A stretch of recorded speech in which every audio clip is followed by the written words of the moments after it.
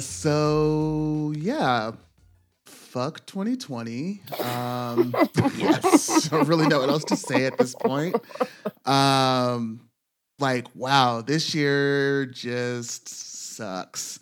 Um, yeah, we're recording this. This is on the 30th, so this is what 2 days after the announcement of Chadwick Boseman's death. Yep. Which is honestly just like I was in the middle of watching this movie like when I saw it and like literally had to stop and like start again like on Saturday because it just like completely derailed me. And I'm not really like, super, invested in like celebrity or, I don't really, like get like really emotional over like celebrity deaths. Like, I can definitely recognize that, for the people that, knew them and their families, like that there's a lot going on and, a lot of, just kind of like general compassion. But yeah, Chadwick Boseman was just like, Black Panther in and of itself was just kind of a cultural moment and was such a big just such a big influence and had such a great impact for like me personally, like as a Black person, who's also been really into comic books for so long. And like that, like Chadwick Boseman, Chi DeVane, Naya Rivera, like John Lewis, like there's just been like so much like Black death like in 2020. And on top of like that with like the whole coronavirus and, that disproportionately affecting, Black and brown people specifically because they're the ones who are on the front lines of working in like service and like public facing jobs and considered essential workers. And so it's all just been so exhausting. So as, much as I would have like to just like start this episode off with something cheery, I'm like, fuck it. I just really am just like, I am just like so just exhausted from this year. Like as a Black queer person, like this whole like thing has just been like, just like an extra toll on top of everything else that's already going on top of, what's still to come. Like, we've still got a whole, election cycle to go through. 2 months of like fucking campaigning and, and then, climate crisis coming upon us. Yeah.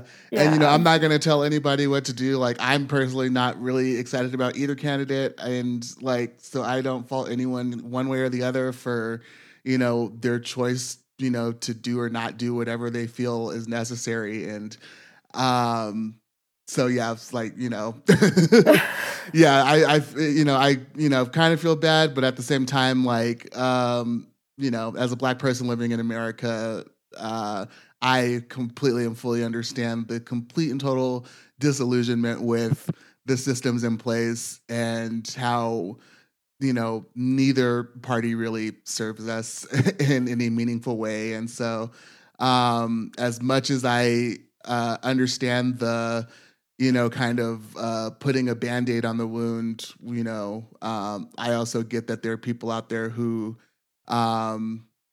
just are completely fucking over it. I understand it. I understand. So, yeah, you're not going to get a preachy, go vote thing from me. Not me either. That's just not where I'm at. But yeah, I guess we can talk about, twisted world of disillusionment transferring into our movie for the day. The movie that ruined 1,000 childhoods, Return to Oz. So yeah, we are joined today by our friend Kate. So Kate is a Denver music local, like she, I'm sorry, you use she pronouns, Kate? Yeah, she or they. I'm a good person to throw around they pronouns with if you're trying to practice. Right on. So yeah, Kate is a musician in a band called Church Fire. She would like a disclaimer that this is not a religious band. Not a religious band. So any churches out there that, are, seeking out their services, will be disappointed, to say the least. But she is also the, new sound producer for our podcast, which is freaking awesome. It's my pleasure. Yeah, because Kate's badass and is a self-proclaimed sound bitch. So, but yeah, she also edits for a podcast called Bitches on Comics, which is a great podcast that is focused on access and inclusion of like LGBTQ and women in comics, which is definitely needed. Yes. We definitely need those voices. We definitely need those people who, like myself, are, fans of comics. And, oh, God, I just remembered New Mutants. This is why we need those people. Yeah, not just reading comics, but actually, like, writing them, drawing them, all of these things, coloring them, all of these things that critiquing them, critiquing them, exactly. Yeah, taken for granted, and very often end up coming off as insensitive or sometimes just downright racist, homophobic, transphobic, all of those things. So getting those people and those voices is a really important thing. So go check out Bitches on Comics. Check out that podcast. And you're also working on an upcoming audio drama horror podcast. You're working on music for that, is that right? Yeah, I'm working on some of the music, some of the sound effects, and I'll be doing the editing as well. So that'll be a challenge. It's going to be called Tales from the Sapphire Bay Hotel, and I'm working on it with the two people that I work on Bitches on Comics with, and a bunch of new actors. It's going to be really different, I think, from what I'm used to. That sounds dope. So yeah, we're glad to have Kate with us today. Glad to be here. Yeah, they're the one who suggested this movie. So, oh, sorry about that. I was like, we should rewatch this movie, right? I mean, I haven't seen it in a while. Honestly, I'm glad that I did. Like, we can get into it. I guess we'll just dig right in. So yeah, essentially, Return to Oz is the story of, it's the sequel to the original. It takes place 6 months after, although somehow Dorothy has, de-aged by like a decade. 10 years. In this movie, Dorothy is played by a 9-year-old Fairuza Balk. And I'm not sure how old Judy Garland was at the time. She was like 20. Yeah, I was like, she was definitely older than 9. So that was already like an interesting start to this of like remembering that like, oh yeah, like she was tiny and Judy Garland was 17 apparently. Okay. Thank you for looking that up. So yeah, Auntie M and Uncle Buck, I don't know. Bob, I don't remember. But are concerned for Dorothy because it's been 6 months since the tornado, and she's been obsessed with talking about this fantasy world of Oz. And of course, they feel that the only reasonable thing to do is to take her to a doctor to go get electroshock therapy. I know. Oh my God. What a dark beginning to this story. I mean, it seems like this movie is more based off of the books in a way than Wizard of Oz was, in some ways. But like, there's no mention of electroshock therapy definitely anywhere in the novels. Yeah, this opening 15 minutes of this movie is so grim, right? If this is like, it's 1900 or it's, the fall of 1899 and we're about to go into the new century at the dawn of a new age. This dawn of new age is super fucking grim. Yeah, because it was like 1899 and all of the, things that go along with that. Like I was wondering, I don't know, we can get to it at the end, but I wonder, like, I was like, is this like a legit doctor? Because it feels like, it it's that got that like electroshock pseudoscience therapy is quality. something that has been like used legitimately. Like, it wasn't necessarily legitimate, but it was something that was like considered to be like a real thing that worked for anything from women talking too loud to hysteria, being a women's flaming hysteria. homosexual, Yeah. like all Sexual of these things, urges. were considered, reasonable things because, the brain is just a machine and it runs on electrical impulses. So if we charge more electricity into it, or we can pull electricity out of it, then we can alter the brain waves and make people, compliant with, the societal norms. It was like totally a real thing. People thought it was a miracle cure. They're like, wow, like before this, I had this schizophrenic, like, relative. They didn't know what that was at the time, but they were like, just hook them up to this device that'll electrocute them and then they're cured. It's like horrible. It's absolutely sad. Yeah, and just beginning a children's movie with a Dorothy who like may or may not have PTSD, what we call PTSD now, right? It's kind of a dark place to begin. Like the moment the first, like, because I haven't seen this since it came out in the theaters. Like that's how long it's been. I saw it when I was about Dorothy's age. I was probably like 8 when I saw it, so I was the same age as the character. And man, the violins that open this movie are so anxious sounding, right? And that as soon as Auntie M came on screen, I was like, wait a minute, I know that actress and I'm terrified of her. Why? So I had to look it up. But she plays the mom in the movie Carrie, right? She is the abusive, hyper-religious zealot mom. So that casting is really weird. Like, this is going to be a topsy-turvy, terrifying world. She's also like Catherine Martell in Twin Peaks, which is what I knew her from. But like Piper Laurie in general is just, I mean, she's not supposed to be a bad guy in this movie, really. She's not supposed to be like an antagonist, but she is still scary. Yeah, she's not safe. There's something unsafe. Yeah. Yeah, it feels like really every adult in this movie, outside of like her uncle, who is pretty much like absent, non-existent for the entire first part of the movie, is just kind of this like domineering like authority figure. And in my opinion, the worst thing that could possibly be going on is like, a young girl was traumatized by experience that literally like destroyed her home and is using her imagination to cope with it. Yeah. Like that. And so it's like, I guess we just got to like, electroshock every child that has an imaginary friend because, what's wrong with them? Unacceptable way to escape. And oh gosh, I'm skipping ahead here, but when they bring her to the doctor, right?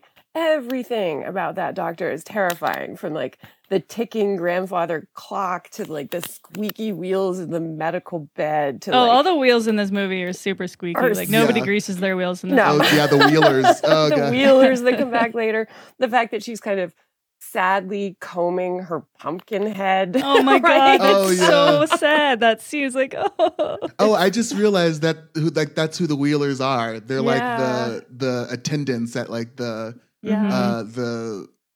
facility who are like wheeling her to the electroshock room. Exactly. I kind of like placed everyone except for like who the wheelers were until you said like the squeaky wheel thing. Yep. Exactly. Yep. And that like there's something going on with her voice even before she gets to the, I don't know what you'd call it, like Santorum or what, Santorium? Sanitarium. Sanitarium, that's the word I'm looking for. Santorum is a different word. Sorry.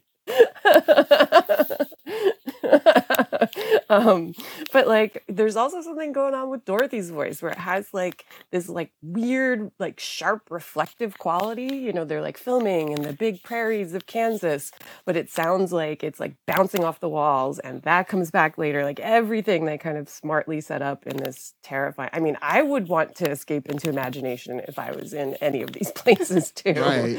And like it's definitely not Kansas, right? This looks more like English moors.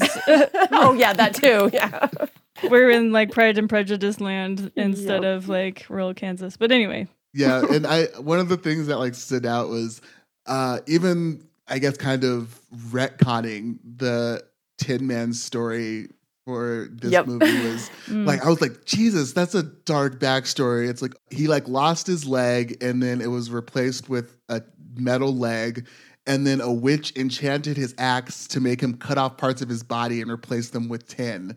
It's just like, Yeah, what the fuck? Yep, he's the Tin Woodsman from the books and not the like sweet singing tinsman from the movie, right? Yeah. Tin Man from the movie. yeah.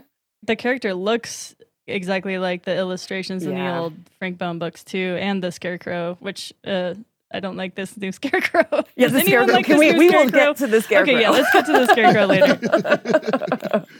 But the idea that the Tin Woodsman hacked himself to pieces, right? That it's a dark place to begin. Yeah. Mhm. Yeah. And so much of this movie was, I feel like I repressed it. And watching this, it was like I could kind of see, it was like a premonition. I could see like 3 minutes ahead and be like, oh, right, this thing's coming up. That thing is about to happen. Oh my God, that thing. Like the electro machine, Yeah. the face on it. Like I vividly remember like that, just like being terrified of it. All of it was just like this one long like fever dream that I like had when I was, 8 or 9 and just forgot about, and like everything just came bubbling back up as I was watching this movie. You're having your revisiting of childhood trauma while you're watching it, just like Dorothy. Yeah, and so we're introduced to the doctor here who has this like it's the voice of like that the sociopath who's trying to like lower your defenses. It's like that really like kind of saccharine voice of, oh yes, oh no need to worry. It's really just weird and creepy, but it's supposed to like try and be disarming. And then of course we have a woman with sharp features and high shoulder pads. And high shoulder pads. Never a good person. That's never a good person in a movie. That's Miss Wilson. Yeah, it's the 80s plus like taking that Victorian silhouette and going crazy with it. We're going to go real big. The fabric in that dress too is like it swishes down the hallway. It's like it makes noise. All of the costumes make noise. Oh, it's so unnerving. The costumes in this, the costumes are a whole nother topic in this movie. Yeah, and Auntie M didn't even like stay and check out the facilities or anything. She was just like, cool, got to get back to Uncle Ben by sundown. Henry. So have a good one. Just like barely even like got in the door. She's like, all right, bye now. And so, yeah, of course, like, there's like the nice little neat lobby, but then as soon as they start going back, it's like all of the long hallways and there's someone screaming off in the distance. She like gets into her room and it's literally just like empty walls and like exposed like brick and shit. Yeah, it's just institutional. Yep. It is just terrifying. I think that when the doctors showing the machine off and like, look, it has a face, and they have all these close-ups on the main switch, and I love this production design detail. That main switch is engraved in the metal in cursive, right? That's such a beautiful period detail and somehow terrifying, right? Someone's handwriting in metal that this is your main switch to give you a quote unquote therapy. Right. Yeah. Yeah. Oh, there's some cool detail work in this movie. definitely. Like that key, though. I mean, did you see an Oz in that key? It was just like It's an a cancel. abstracted Oz. Yeah. She convinces herself to see it because she wants to so bad. Yeah, it was really kind of just like the the no smoking sign signal. Yeah, like, just like the Cancel. circle with like the slash through it. Yeah. She's like, oh, Oz, yes, of course. Right. Yes. And I love that detail because then when we see, Ozma or the Queen of Oz later, it's that very recognizable O and overlapping a Z. But in the real world, she's just seeing signs where maybe there aren't any. Right. Yeah. So when she sees the girl in the glass who brings her the pumpkin that she combs, which okay, that was weird. I combed many a thing that didn't have hair in it as a kid playing. I don't know if anyone else did, but that was definitely something that I remember doing and lovingly, combing things that are made of plastic. Yeah, and I love how kind of right off the bat we get how, like, I guess precocious Dorothy is in this movie, because when Miss Wilson comes to take her to, go to the actual Would you like to go quote-unquote for a therapy. ride, Dorothy? Like, But oh God. But I got the whole way on the buggy and didn't fall out. Lay down and Right. strap in. Yeah, she's just like she's always like just really like polite, but also just like asking like the questions that need to be asked in the moment. Because she's like, "May I sit up, please?" And she's like, "No." She's like, "Okay, well, like, why do you need to strap me in so you don't fall off?" I was like, "Well, I came all the way from the farm on the buggy and I didn't fall off." Just like, What did your aunt tell you? Like, and I watched like a video of Fairuza. I think it was probably like maybe 10 years ago at this point, and it was an interview about this movie, and she was talking about how on set, everyone just kind of treated her like another one of the actors. Oh, that's cool. And I feel like that comes through in the movie just because she does just seem like I feel like that's a large part of it is Oz is kind of like the only place where she can feel like, some sort of like power or control over, the things that are going on, or to actually like make change. And yes, and have some agency. It's only in Oz. Yeah. And so we get the electroshock therapy, but it's interrupted by a lightning strike. And as it is, the girl from the mirror that we saw in a previous scene comes out to, take her away so that way they can escape, because there are like other patients who went through this therapy who it didn't take, didn't quite take. And so they're locked below in the quote unquote, like the dungeons. Yeah, there's some line about it being the damaged people, the people they damaged are in the cellar. Like, yikes. Yeah. I guess they pulled that line and like several others from like the TV version or something that was aired. Like that did not make the cut because it was too fucking macabre. Too scary.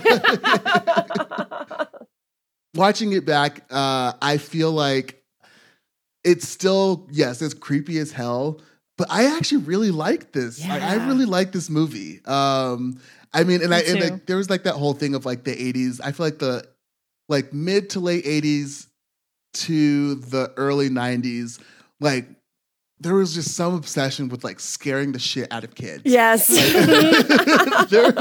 is a pretty good segue from the witches. Yeah, yes. The witches. Like when we talked about, like some of the Don Bluth movies, even like Fantasia was like weird, and like there's like some unsettling moments in that. Like when like Mickey is like hacking up like the brushes, like the broom. Yeah. And the Sorcerer's Apprentice scene. I have a whole list of movies from the 80s to do if you like this movie or others. Getting more and more obscure because it's like a trope, right? And I love the idea that children would watch this movie, right? That it does talk about something about the like how both the insecure and lack of agency children are often experiencing, right? And so that in some ways it better reflects that childhood confusion of the world, right? Or confusion about the adult world and like rules that you don't understand, and like, why is Auntie Em just leaving me here with the scary doctor and the machine, right? Yeah. That as a kind of feeling, it's something that has been kind of sanitized out of a lot of kind of, Craig, as you're identifying, like after the 90s, kind of 90s on movies, right? Children's movies. It's always like a happy place. Yeah. I feel like there's kind of moving towards a decent balance between, the like overly saccharine type of kids movies and just like going full, terrifying children with, I feel like things like, Avatar: The Last Airbender, and that's just kind of the one that comes to mind, like off the top of my head. But yeah, things like in that realm of show where it gives kids like some sort of recognition as far as treating them like they understand, the world and like what's going on around them, which, for the most part, a lot of kids do. And if you talk to them, in a respectful and, meaningful way, they can understand. You don't have to talk down to them. And so I feel like that was like the 80s and 90s were like kind of this like swing to the other side of that, of like, yeah, we're just going to like really just like say, get these kids like a dose of like, the darkness that exists in the world. I'm glad you both think so. This movie definitely stuck with me as a kid, and it's apparent why. Yeah.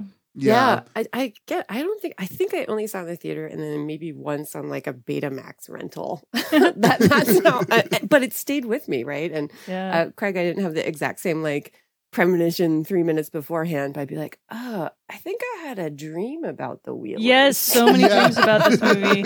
Definitely had a dream about the headroom. Definitely had a dream about the ornament room. And I think probably had a dream about talking rock face people. Oh, right. Yeah. Oh my gosh, it's a half hour mark and we still haven't gotten to Oz. So that's actually exactly where we are. So as they are escaping, Dorothy and at this point unnamed girl are running, and they fall into the river, and Miss Wilson actually seems like genuinely concerned. Like, I feel like there's kind of like this like stone face kind of like presence that she had, but she like seemed like legitimately concerned, in my opinion. Like when they fell into the water. And I don't know, maybe it was just because like, oh crap, like if I lose these kids, then they're gonna be held to pay. Their parents are gonna be pissed. It could have also been for their safety. Because we don't really get much from her in terms of other than like kind of like stern like kind of nurse character. And I feel like because of the time, it was kind of like people like they thought they were doing the right thing, like they weren't like really trying to be malicious with what they were doing, despite it being like a really fucked up thing. Like I still think that like for the most part people thought that this was like something that was legitimately helping people. There's no like real indicator that she's a horrible person other than she just has no bedside manner. And no way with children at all. And is costumed as a villain, right? Yes. So they are washed away in the river. The little blonde girl disappears. She goes under the water and doesn't reemerge. And Dorothy, we see her like floating in the middle of like, I guess one of those seas that's in Kansas. And she wakes up and she's in the middle of like a puddle, which we find out is the deadly desert, in which anyone who touches the sand turns to sand. And so she is also joined by a chicken from the farm named Belina, who somehow, I guess we need an animal companion, so... Instead of Toto, the analog for Toto is Belina. The wisecracking chicken. Which, like, Toto couldn't talk in the first movie. Right. But Belina, who is also just an animal from the regular world, can talk in this one. So yeah, and it's like a tip-off to her that she's in Oz, that they're in Oz. Because like, oh, you can talk, we must be in Oz. Yeah, Belina has some wonderful line about like, oh, I can talk. How's my grammar? For a chicken, not bad. For a chicken, not bad. Yeah, and I love in that scene where then we start getting hints as she's kind of playing the floor is lava and walking on the rocks and not the sand, that we see the eyes that begin to follow her. And at least in that scene, I think in later scenes it's all claymation, but in those scenes, the eyes are done using sand animation, which is such an awesome underutilized technique. And so it's just done by moving granules of sand. And so that's what gives it that kind of terrifying, like it moves in a way that feels unnatural as the eyes are watching her in that scene. So Love it. cool. Mhm. Yeah. I feel like the effects in this movie actually hold up like pretty Yes. well. Yes. And despite some interesting, costuming choices, as we'll shortly get to with the Wheelers. I feel like this movie actually looks like, I feel like it looks good still. Like Yeah. I really enjoyed the it's all physical for the most part, like the effects. Yeah. And yeah, they look authentic. They look like true to like the time, and they also like don't really feel like they've aged as much as, like even watching like the first like Iron Man movie. Yeah. There are things that Yeah. are just like, ooh, Early ooh, CGI, okay. yikes. Yeah. That Iron Man looks like Gumby getting bounced around. Does Iron Man not have a skeleton? Yeah, the use they do matte paintings, they do optical printing, they do a variation on green screen, which is probably blue screen, but they offset that by having in the scene where she's kind of falling in that cave, they cover her in fuchsia lighting to like cover up for the blue screen, which is so smart. Oh, that's right? neat. Gosh, I love that scene. Anyhow, sorry. So the practical effects are lovely. I think I totally agree with you, Greg, that they hold up. Yeah. And then when she arrives in what she thinks is going to be the beautiful, wonderful, Emerald City, everyone's like the people in Pompeii who are covered by the, volcano and the ash. They're all frozen in time, which is deeply unnerving. Yeah. Yeah. And then should we just jump to the Wheelers? Can we talk about the Wheelers? Yeah. Okay, the first thing we see, right, is this giant "Beware the Wheelers" sign. Like, if the Wheelers are the only ones left, who wrote that? Did they? Right.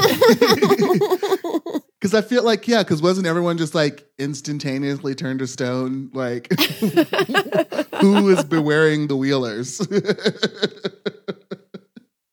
And also, like, I don't want to know who wrote it because they might be as scary as the Wheelers. Right. So, yeah, as a kid, right, these are like the most terrifying things. Turns out it's just a bunch of really wackily dressed, like upholstery wearing disco punk people with wheels on their feet with like really scary, like weird cyberpunk like masks on their tops of their heads. And apparently they skate around with their faces facing the ground, so their masks look real.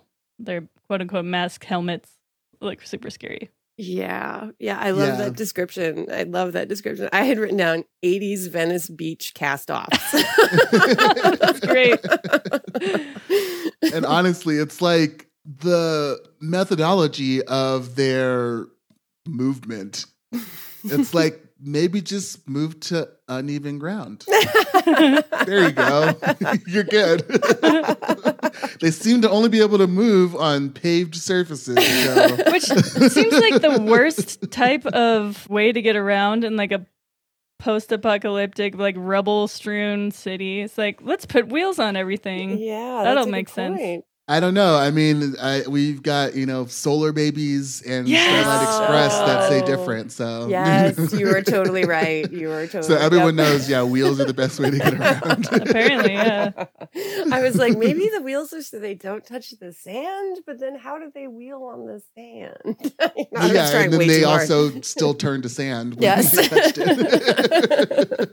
Yeah, so these outfits, real quick, let's break down these freaking outfits. Oh my gosh. They're like coat and tails basically with bell bottoms, all made out of upholstery fabric. There's rhinestones, like people have like at least 10 different colors of fabric on any costume. Yep. Studs, these weird ropey things like hanging from every surface. That are and they're like on stilts with wheels. Mm-hmm. Stilts with wheels. And so, similar to other characters here, they kind of move like a human should, but not quite. And that's what starts pushing into not quite full Uncanny Valley, but certainly getting there. The hyena laughs that they have. This weird barks they do like to each other. That's the scariest thing for me. I remember as a kid, I was like, okay, these guys are just weird. But then they were like, arr, arr. I was like, what the fuck? Yep. Yeah, and that one wheeler who was just like, I may not be on scene for very long, but I am going to chew every little bit of it that I can. Like, I may not be here for long, but I am going to eat the entire scenery while I'm here. With my bright red eyeliner on. Yeah, the eyeliner. The Gnome King. Greg, will you be a wheeler for Halloween? Oh my God. Oh, I wanted to do that a few times. I just couldn't figure out the logistics. Right. Besides, you wouldn't be able to hold anything. You got to call the Jim Henson Company and Yep. see what they did. Yep. How do they put their eyeliner on? I guess it's pretty poorly applied. I don't know. Maybe they grow their eyeliner, right? Like right? It's all Yeah. natural. It's It's all magic, natural. you know. That's part of their genetic makeup now, too. Yeah, Oh. right. That's just how their face Tigers have is. Yeah. stripes. Wheelers Yeah. have eyeliner. As a kid, I don't know if you all saw the sanitized version of the original Wizard of Oz on TV, but they would often cut out the flying monkey scene because it was considered kind of too scary for children. So so I feel like the Wheelers was the like, we're reclaiming the flying monkeys in this case. Yeah. Yeah. Well, yeah. So, yeah, Dorothy's chased into a corner and meets TikTok the robot. Sure. TikTok the robot, who has 3 things to wind. One is for thinking, one is for speaking, one is for movement. And so, of course, you know, throughout the movie, yeah, those switches wind down because how else are we going to create tension? Yeah. Literal Not by tension. having the like one weird clunky robot thing that can't help her in those moments.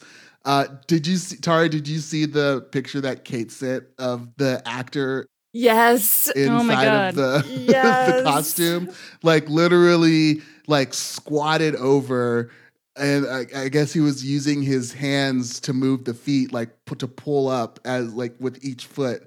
So like that, it was interesting to see it like actually walking upstairs, because I feel like they were really proud of that they had that thing that could walk up the stairs, because it doesn't look like it should be able to. At all. No, that's watching it. I was like, who is puppeteering that, and how are they doing it? Like, just Yeah, trying to I was so figure it curious. out. I had to look it up. Yeah, thank And you yeah, so we'll much. post Kate. a picture on our Twitter once the episode is out to show the folks what we're talking about, because yeah, it's wild. Like I can't imagine like how long that person had to be in that position Mhm. for like filming, because Yeah, Jeez, that hundreds of looks hours.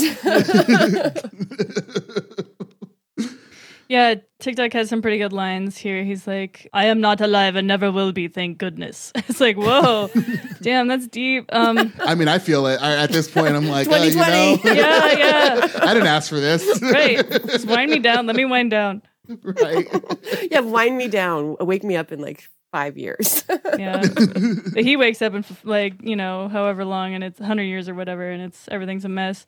Meanwhile, like up until now, we've had 2 mentions so far of like this chicken and like how that's probably my favorite line in the Everyone's whole movie, terrified actually. of chickens in this world. The gnome like reports the Gnome King is like, she is here, and he's like, oh, good, very good, bring her to me, blah blah blah, I'm glad she's here. And then the gnome is like, she has a chicken with her. Yeah, It's like, I love absurdity like that, so that was probably my Yeah. favorite thing. So Because much that fun. whole thing plays out throughout the movie too. Because the next place they go is to Princess Mombi, and she brings up the chicken too. She's like, the chicken. I'll have fried chicken for breakfast. Like, so first thoughts upon seeing Mombi, I was like, okay, this fucking outfit is a serve. So like, she hard. is fucking serving. Like, my God. I love that dress. I love that dress. I love that dress. And again, another one that makes a bunch of sound too. Like as Yes. she's walking, like it's just kind of like shingles, like shing, shing, shing, shing. Or like knives sharpening against each other. Yeah. So whatever Ooh, it I like is, that. it is not a pleasant sound.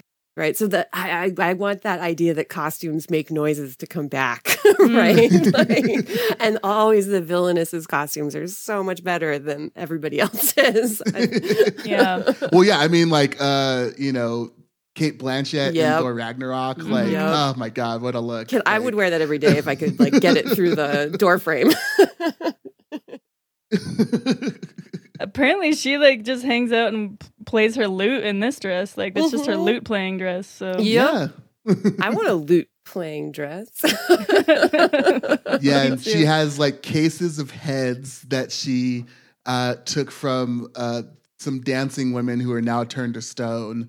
And they're just lined up, and I remember this scene. Like, nobody forgets this scene, and particularly the one that comes after Dorothy is taken up to like the tower, so that way Mombi can wait for her head to age to the right prettiness, so that way she can take it. Yup. Oh yeah. And so yeah, this is where we meet Jack Pumpkinhead. Where the hell are they filming this though? Because the downstairs room looks like the Louvre. Yes. Like all the like all the mirrors. Oh God, it's gorgeous. It's so beautiful. Cool. And the scene where I guess maybe I'm jumping ahead, but where she's stolen the powder or whatever, and she's running down the hallway, and the mirrors and the heads and the screaming, and in the sound design there, I kid you not, is endless chicken feathers ruffling in a terrifying way. Right? It's like chicken feather audio mayhem. I haven't rewatched that. Yeah, and like the headless, woman running after her, yelling. It's pure gothic horror, right? Like it is straight up gothic. Dorothy! Oh. One of Jack's line is talking about TikTok, and he asks, well, if his brain's run down, how could he talk? And Dorothy says, it happens to people all the time, Jack. I was just like, oh my God, yes. What a perfect line for, just generally. People just brains run down, but they still manage to keep talking. They're still talking. Another thing with Dorothy is right before Mombi throws her in the tower, TikTok runs out, his action runs out, and then Dorothy's like, it can't be helped, TikTok. She says that another time too. She's like so zen. She's like, it's not your fault. It's not your fault. It can't be helped. No need to apologize. Like it's like she's just like so precocious. Like I just love Dorothy in this movie. Like I feel like I don't know, somehow even though she's de-aged, she's like more mature than like Dorothy was in the first one. You mean she's not talking like, oh golly, the whole movie? Oh wow, oh yeah, we have a very Dorothy's seen some shit by now. So yes, she's right. She's hardened. She's hardened. Like, yeah. She's got PTSD. This world ain't got shit on me. Jack Pumpkin was like made to scare Mombi somehow, he says, I guess. Like that doesn't seem to work at all. Yeah, but, no. It's like it's weird. So this is kind of a mashing of two books, I guess. So like Marvelous World of Oz had like Mombi and Name and like Jack Pumpkinhead, and then like Ozma of Oz had Ozma, and then like this Princess Langwidere or something, who was basically Mombi, who had the replaceable heads, and then the Land of Ev and the Wheelers and the Deadly Desert. So I don't know. It's the director and this other guy, Gil Dennis, who like co-wrote this by somehow mashing these two books by this guy. And why they came up with this story that they did is beyond me. But it's, I don't know. It's interesting. Apparently, one of the guys that co-wrote this, that didn't have a whole lot else on his repertoire, graduated with David Lynch. So maybe he was just in a class of like total dark heroes. So who knows? Right. Anyway. Yeah, honestly, it might be like recency bias, but I think I like this more than I would probably like The Wizard of Oz watching, like if I went back and watched totally. Yep. Like I really, the tone of it, again, like, as a kid was scary and like creepy, and it still got that, but like it is kind of, like somewhere between, David Lynch and like Tim Burton. Yeah. Like for kids. But way darker than Tim Burton even gets, right? That it has this kind of grimness that all of his is all of Tim Burton's is always kind of like whimsical. Yeah, right? yeah, it's kind of campy. Yeah. Whereas, I mean, this has definitely got camp. oh yeah. Oh yeah. This has definitely got plenty of camp. Plenty of camp. Like, oh my God, we got to get to. Oh, we got to get to. okay. Yes, I know. I think I Okay, know where you're going. yeah. So yeah.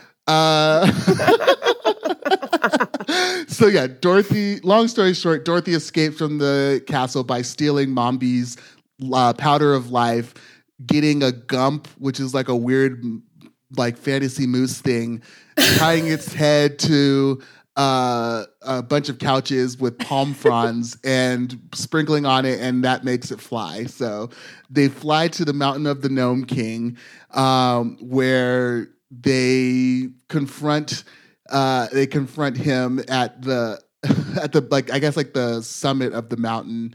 And I just love that we've come with our army of Oz. And it's like her with like this weird moose couch thing. Yeah, couch with wings. TikTok and Jack the pumpkin head. Yep, with the chicken hidden inside. Yeah, Da, the chicken da, is the secret weapon. secret weapon. The chicken.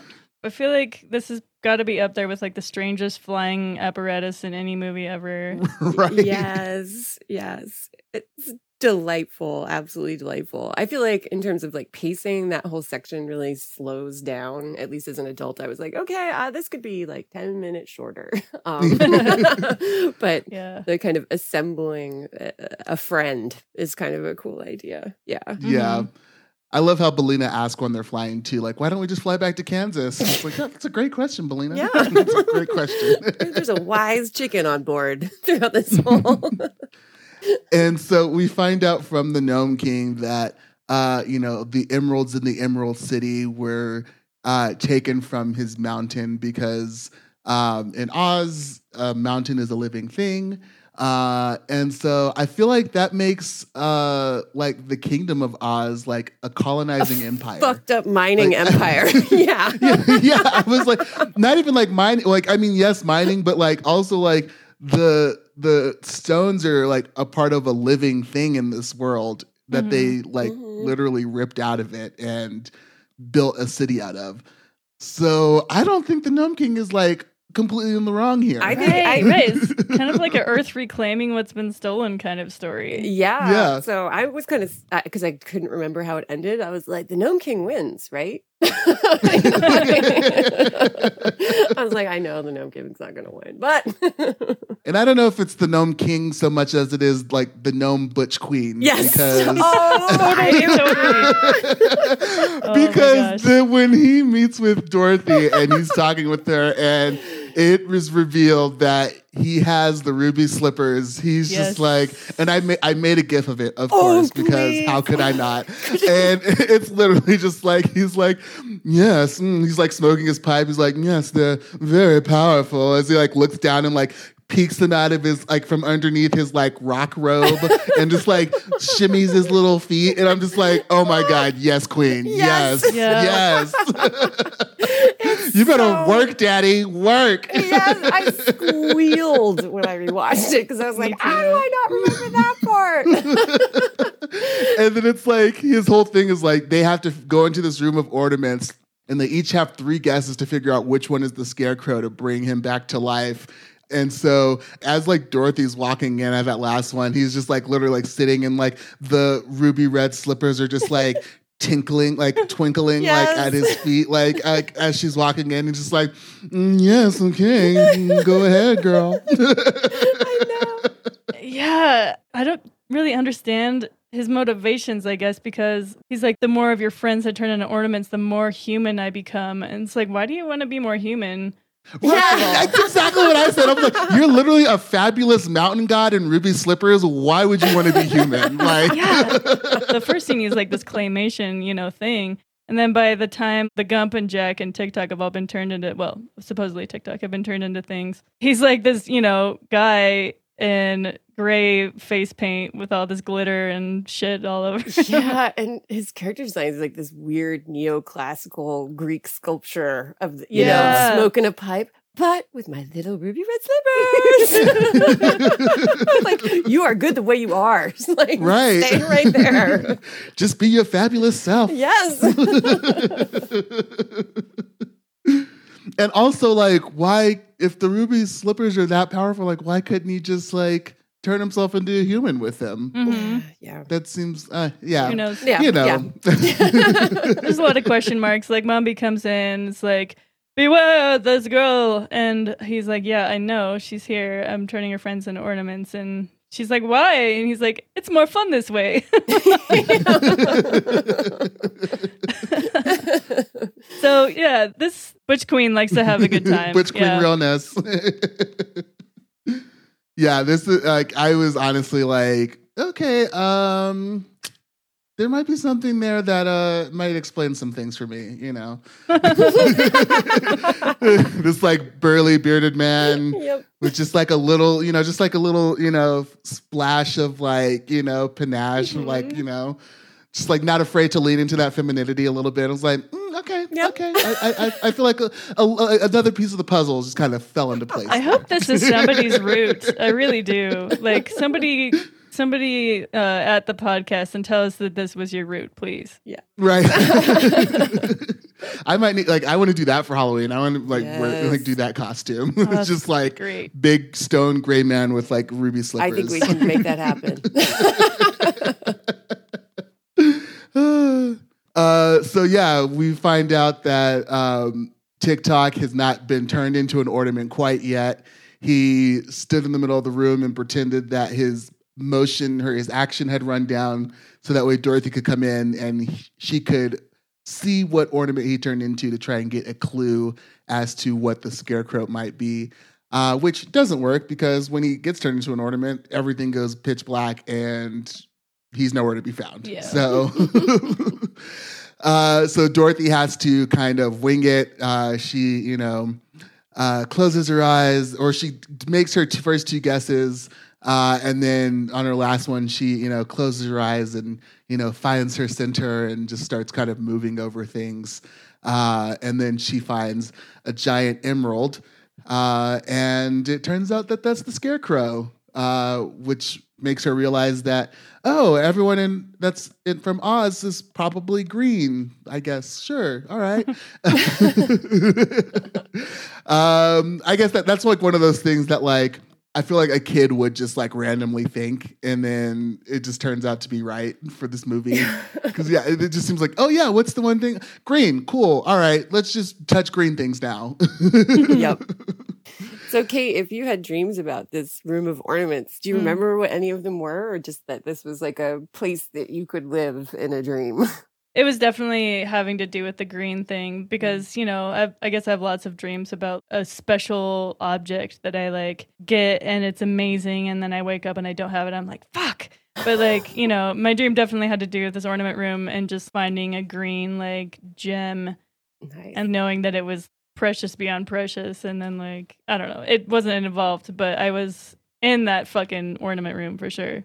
Yeah, that ornament room is crazy. I think as soon as you said it, I was like, I probably had dreams about that ornament room too. I can't remember any of them, but it does have that kind of whiff of having a lasting impact. It's like the salon of looted wonders or something, Yeah. right? Yeah. It's this very kind of Enlightenment era museum of artifacts from around the world. Yeah, wherever they got all these props and objects to put in here is pretty. Yeah, it was just like an estate sale. Just Yeah. like, Yeah, it's like, what's a turn of the century estate sale? Yoink, yoink, yoink, yoink, wealthy salons. Yeah. yeah. And so after they save the scarecrow, the Gnome King is, you know, a little upset about it. And so he, I guess, is going to eat Jack Pumpkinhead. And surprise, surprise, there's a chicken inside. And it lays an egg for, like, the first time. Oh, yeah, I forgot about that, because, like, that was, like, the whole thing at the beginning of the movie was, like, Bellina back in Kansas hadn't laid any eggs. And so this was her character arc coming Yes. coming to its climax. So yeah, she lays an egg, and it falls into the Gnome King's mouth, and he's a chicken. chicken! Ah, eggs are poison. Yeah, to eggs are gnomes. poison, apparently. Why are eggs poisonous to rocks? No idea. That's a very good question. I don't know. There was like a material problem there. I was having. Yeah. I was like, But I mean, why was water, yeah. although I guess Yes, Wicked yeah. kind of retcons that, but Yeah. yeah, why was water What a world, poison, what a world. Yeah. poisonous to the Wicked Witch? Yeah. You're gonna have to ask this author in the 19th century what he was thinking. Yeah. What were you? What were you So yeah, the Gnome King is defeated. The Scarecrow is returned to Oh. his throne, and everyone wants Dorothy to stay. Can we talk about the Scarecrow? Oh yeah, the weird head is. He looks just like he does in the illustrations from the books. I don't like him at all. I mean, maybe it's just a nostalgia thing from the other Wizard of Oz. You get used to one thing and you don't like it to be something else. But the way that he moves is really disturbing. I don't like it. I don't like it either. Again, I remember as soon as the Scarecrow showed up, I was like, oh, I remember that illustration from especially the later books. But the giant creepy eyes, the fact that the Scarecrow's hands, I don't know if you because I was really watching the Scarecrow because he was freaking me out. That his fingers flap backwards, right? Oh. And his elbows sometimes flap in the wrong direction. And so that's where it was like, oh, this is why this is Uncanny Valley. So if Uncanny Valley, latest researchers say that Uncanny Valley sensation comes from you expect something to move one way and then it doesn't match those expectations, right? And that's why so much CGI is Uncanny Valley, because you think a human should move in certain ways and they just don't, right? Or you think Jabba the Hutt should slither in one way and then it doesn't. But here, Scarecrow's arms and fingers and neck are all not going in the right direction, and I was like, bleh, bleh. In a wonderful, wonderful way. Yes, in a way that was both disgust and delight at the same time. Yeah. Well, yeah. So all the people in Oz want Dorothy to stay and be queen, but she's like, I've got a concussion to wake up from. I mean, is Oz really so great though? It feels like the Roaring Twenties on acid or something. There's this parade going. I mean, I kind of liked it more before, to be honest. It's pretty overwhelming. Everyone's in top hats, and it's just yeah, it's this kind of turn of the century mess, right? Yeah. Yeah. I do like when the chicken decides to stay and says, quote, why would I want to go back to that stupid humdrum world? I was like, thank you. I was like, I'd rather be in Oz than 2020. Yeah, Oz versus, because what are Dorothy's prospects in 1899 going back to rural poverty in going Kansas. back to rural Kansas, rural poverty. Going back to Uncle Henry and Aunt Em. Yeah, maybe you should have just stayed in And Toto. And Toto. At least she gets to play with Toto in the very last scene. But it's your life is still pretty grim. And I guess she has an out because she can come back. Ozma said, and whenever you so wish it, I shall return you to Oz. I have a question. Why was Miss Wilson arrested? I don't. So that's okay. That comes full circle. She's I guess a bad there are probably person. people in the cellar. Yeah. Yeah. I guess if there actually were people in the cellar and they all died when that lightning strike hit the asylum, then there's probably some culpability there. Well, I think, don't they say that only the doctor died because he went in for his machine? So that means in theory, all those everyone else damaged survived, right? patients, all those damaged wheelers are set loose. So who knows? Maybe Dorothy will have some fun in reality Kansas too. Oh God, patients have been released. Yeah, that's the follow up to this movie that I'd like to see. At the end, when they're still in Oz, that she's Mombi's in a cage. Who is the analog of Miss Wilson, and they're like, a witch with no magic is a miserable creature indeed. And it's like, oh man, that's rough. Poor Mombi. So I don't know, maybe Miss Wilson without any patience is It's a a sad miserable nurse, creature a miserable nurse indeed. without anyone to torture. Yeah, right. Yeah. Yeah, so I feel like there's one thing at the very end, and I can't. That's someone who either knows film history better than I do, or has a better musical ear than I do. I wonder if I can't tell if this is intentional or just me making some crazy connection. But I watched it with the subtitles on just to like write down names and stuff like that. And so the bird that wakes her up at the end is a whippoorwill, and there's this fantastical musical number called "By a Waterfall," which is about a whippoorwill calling you. Woohoo! Woohoo. It's a Busby Berkeley musical. It's the musical number from A Footlight Parade where it involves hundreds of women diving into pools. If anyone remembers that, like in the Muppet Show and the Miss Piggy when she has the kind of water scene in one of the Muppets movies, like that's directly from this movie. And so, and the thing about By a Waterfall is that if you watch the kind of scene leading into it, like the 5 minutes leading into the kind of fantastical Busby Berkeley set piece, it like is all about fucking. It's crazy. And you're like, and then it becomes literally hundreds of women sliding and diving and splashing. And anyway, I just didn't know. I was like, is that an intentional reference? I can't tell if like that whippoorwill is singing the song from. Oh, dang. Interesting. Yeah. It's a really, and even if it's not there, like it's in that same, you start in reality and you go into this fantasy world and then you come back out again. Yeah. So maybe I just thought of it because of that. It was a segue. Yes. So can I talk about Walter Murch for a moment? Or we know we're hitting that. Okay. So, I'm watching this and from the beginning I was like, gosh, this sound is amazing. Like the score is really like, it's got the horns blaring, it's got the anxious violins and the sound effects are really great. Like everywhere, right? That the costumes make sound, everything makes this wonderful sound. And then in post-production, it's given all these qualities.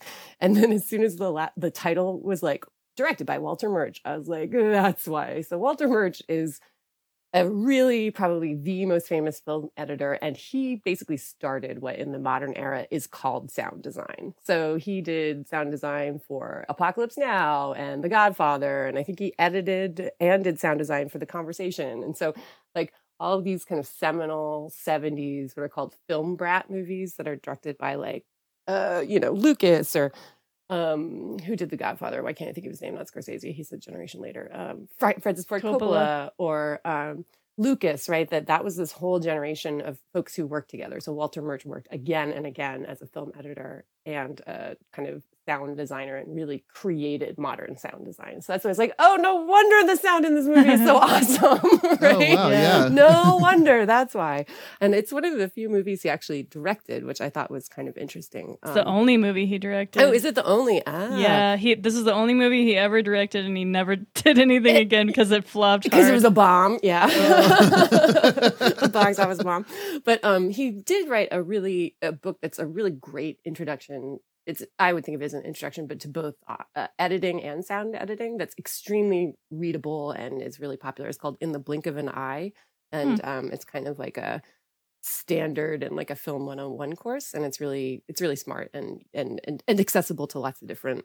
It is not heavy duty theory, nor is it insulting to the viewer, right? It's not too basic and not too jargony. So as soon as I saw Walter Murch, I was like, that's why I've been writing all these notes about sound throughout the movie. There it is. Yeah. So that was a pleasant, similar to The Witches, right? When I saw that Nick Rogue had directed that, it's like, who picked Nick Rogue to direct a children's movie? I was like, who picked the person who walked on Apocalypse Now and all the Godfather movies to direct a children's movie, right? Like, who's making these decisions? And I love it. I love it. Throw more coke at the problem. I love it. Exactly. I was just about to say cocaine was just, rampant. Everyone just thought every idea was the best. Yes. Thing to happen, in some ways, I wish we had that back. only certain parts of it, though. It's weird. I was looking at Walter Murch's Wikipedia, and it mentioned his dad was like a sort of surrealist painter, and like I'm looking at his paintings right now, and a lot of them look like weird things that were in Return to Oz, to be honest, like weird devices and I don't know, contraptions and things. It's interesting. Anyway. Yeah. And again, it's like, this is kind of steampunk before there was steampunk in some Yeah. ways, of kind of taking that, kind of early industrial revolution and kind of turning it into a design motif. Yeah. Oh, I didn't realize it's that. I now want to look at the They're pretty interesting. I'm like about to listen to By a Waterfall. Oh yeah, you got to watch the video though. Oof. I yeah. will. And see if you can get. It's kind of hard to find, and you might have to. I know Footlight Parade is now on. That's the movie it's from. Is on one of the streaming services now. It's like the lead up to it is where you get all the sexual innuendo, and then they go into all the girls splashing together. Oh yeah. No, I'd seen it on it's just on YouTube. Oh great. Oh good. Yeah. So, but I've definitely seen clips of this. Yeah, but you have, it's like the dialogue that they have before they go into the into the lady splashing. Oh, so Colin, we miss Colin. This is usually where Colin would give stats and talk about things. Oh yeah. Yeah. I guess we can just look things up. I guess, Google is a thing that exists. I think this movie got a 53% on Rotten Tomatoes, if I remember correctly. Oh yeah, 52 on Rotten Tomatoes, 42 on Metacritic, 6.7 on IMDb. So a raving 71%, success. 71% audience score. So I think that like people maybe probably revisiting it in their adulthood. Again, I can see how from a critic standpoint of evaluating this as a children's movie would be like, what? But like, yeah, again, like as an adult, like rewatching this, I actually think it's really worth a revisit. Yes. Like, as if you're an adult who hasn't seen this movie in a really long time, or hasn't seen this movie at all, Or want to show it to your own children and terrify them like we were Maybe terrified. watch it before you show it to your own kids, but But yeah, I think that it's definitely. I don't know. I really liked it. I was surprised with how much I liked it, honestly, because I thought I was gonna. I don't know. I was expecting it to like not hold up or to be.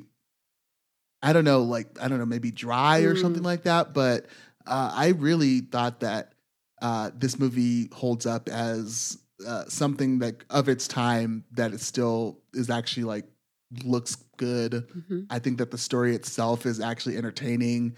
I think that the themes in the story are actually still relevant and actually really good, especially like from the perspective of it being a little girl who does like, again, realize her agency, even if it's like in this like imaginary world.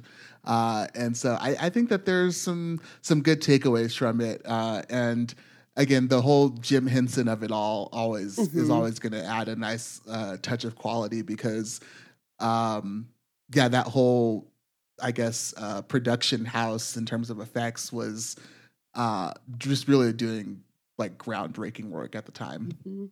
Yeah, like Tara was saying, the practical effects, the sound effects, like are top notch. Like if you're even just interested in stuff like that, it's worth a watch.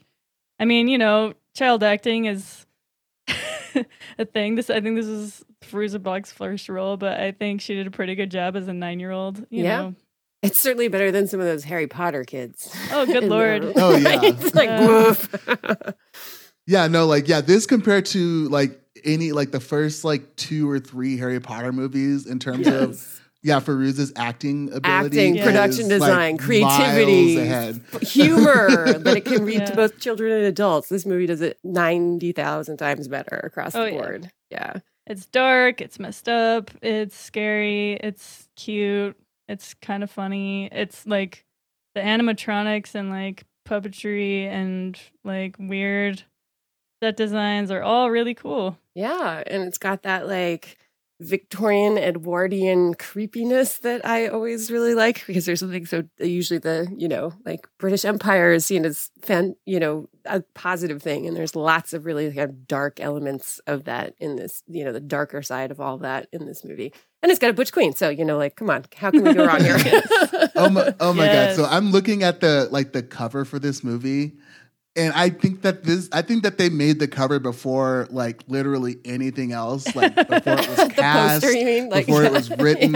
Because it's got like the Tin Man is in it, who's not in the movie at all until like the very end, and he's like riding on like the Gump like Oh, thing. right, They're writing on yeah. like the gump thing, and then like the picture of Dorothy It's clearly not that actress. It's not Fairuza Balk. Like it looks like it was drawn. Like it looks like the face was like drawn and like I guess Photoshop probably wasn't a thing, but yeah, it definitely does not look like Fairuza Balk at all. Wow, yeah. I think the marketing team may have been part of the reason this tanked in the box office. And I just it's- sent you all the Gnome King.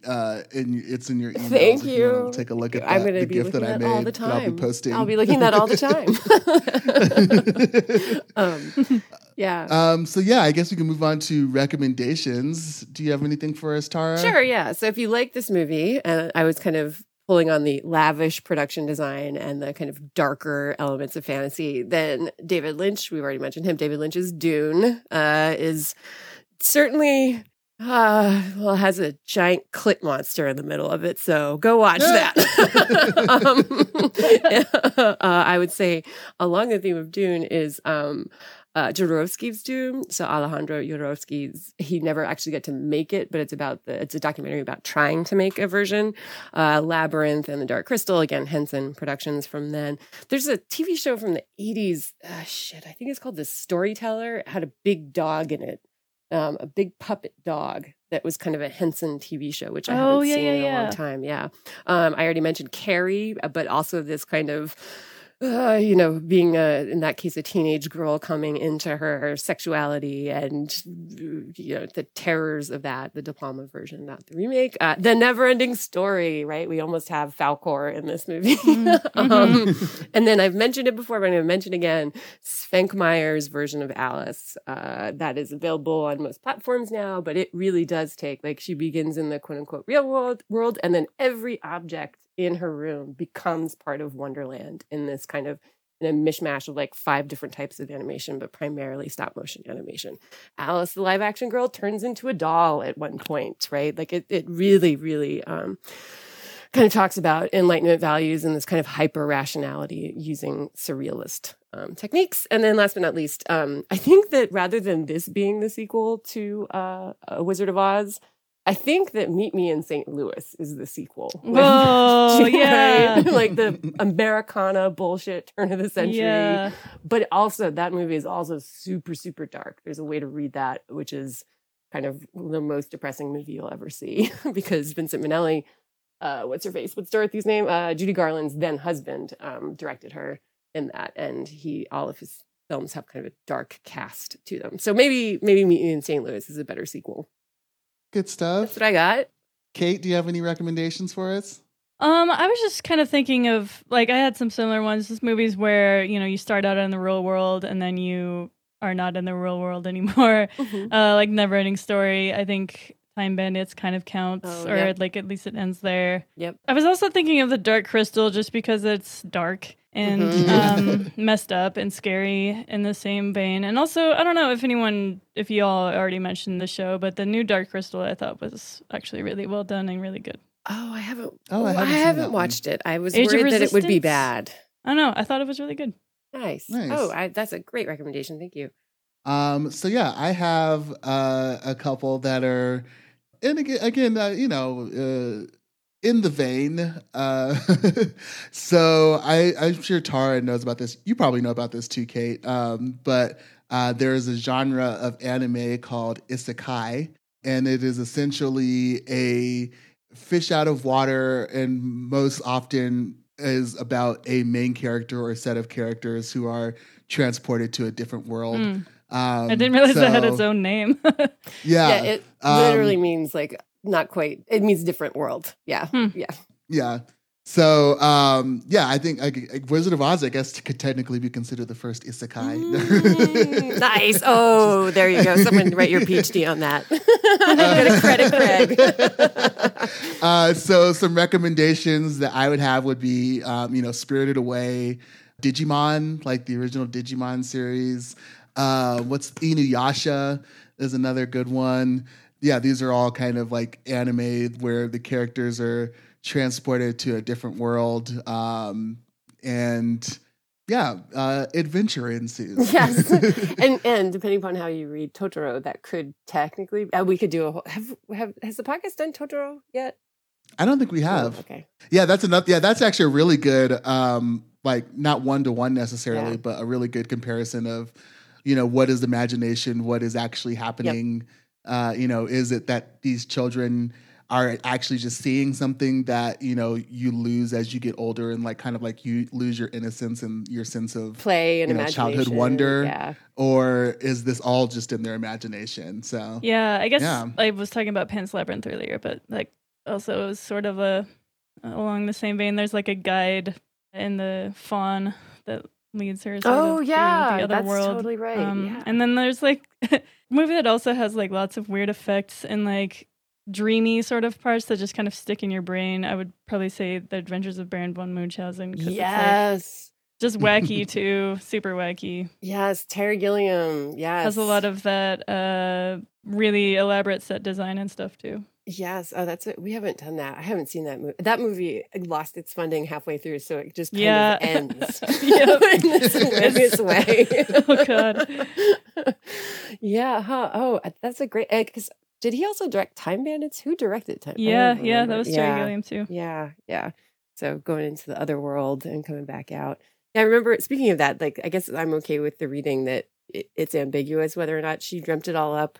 I remember when Calvin and Hobbes was ending, that comic strip was ending, there was this rumor going around that, this was kind of like pre-internet rumors, but there's this rumor going around that it was going to end that at one point Calvin looks over at Hobbes and Hobbes is just a stuffed animal. And I was like, no. I was like, imagination does not die. Do not end this way. Like, just because you become an adult, you can still imagine. Like, no. And I would have cried. I thought you were going to say something like, like Calvin wakes up, from a coma. Oh, right. Right. It's all in a dream. Luckily, the strip does not end that way. But I remember I was like furious and like almost in tears. Like, no, it can't end this way. Adulthood does not mean losing your imagination. Oh, well, all right. Thank you for those recommendations. Thank you all for listening.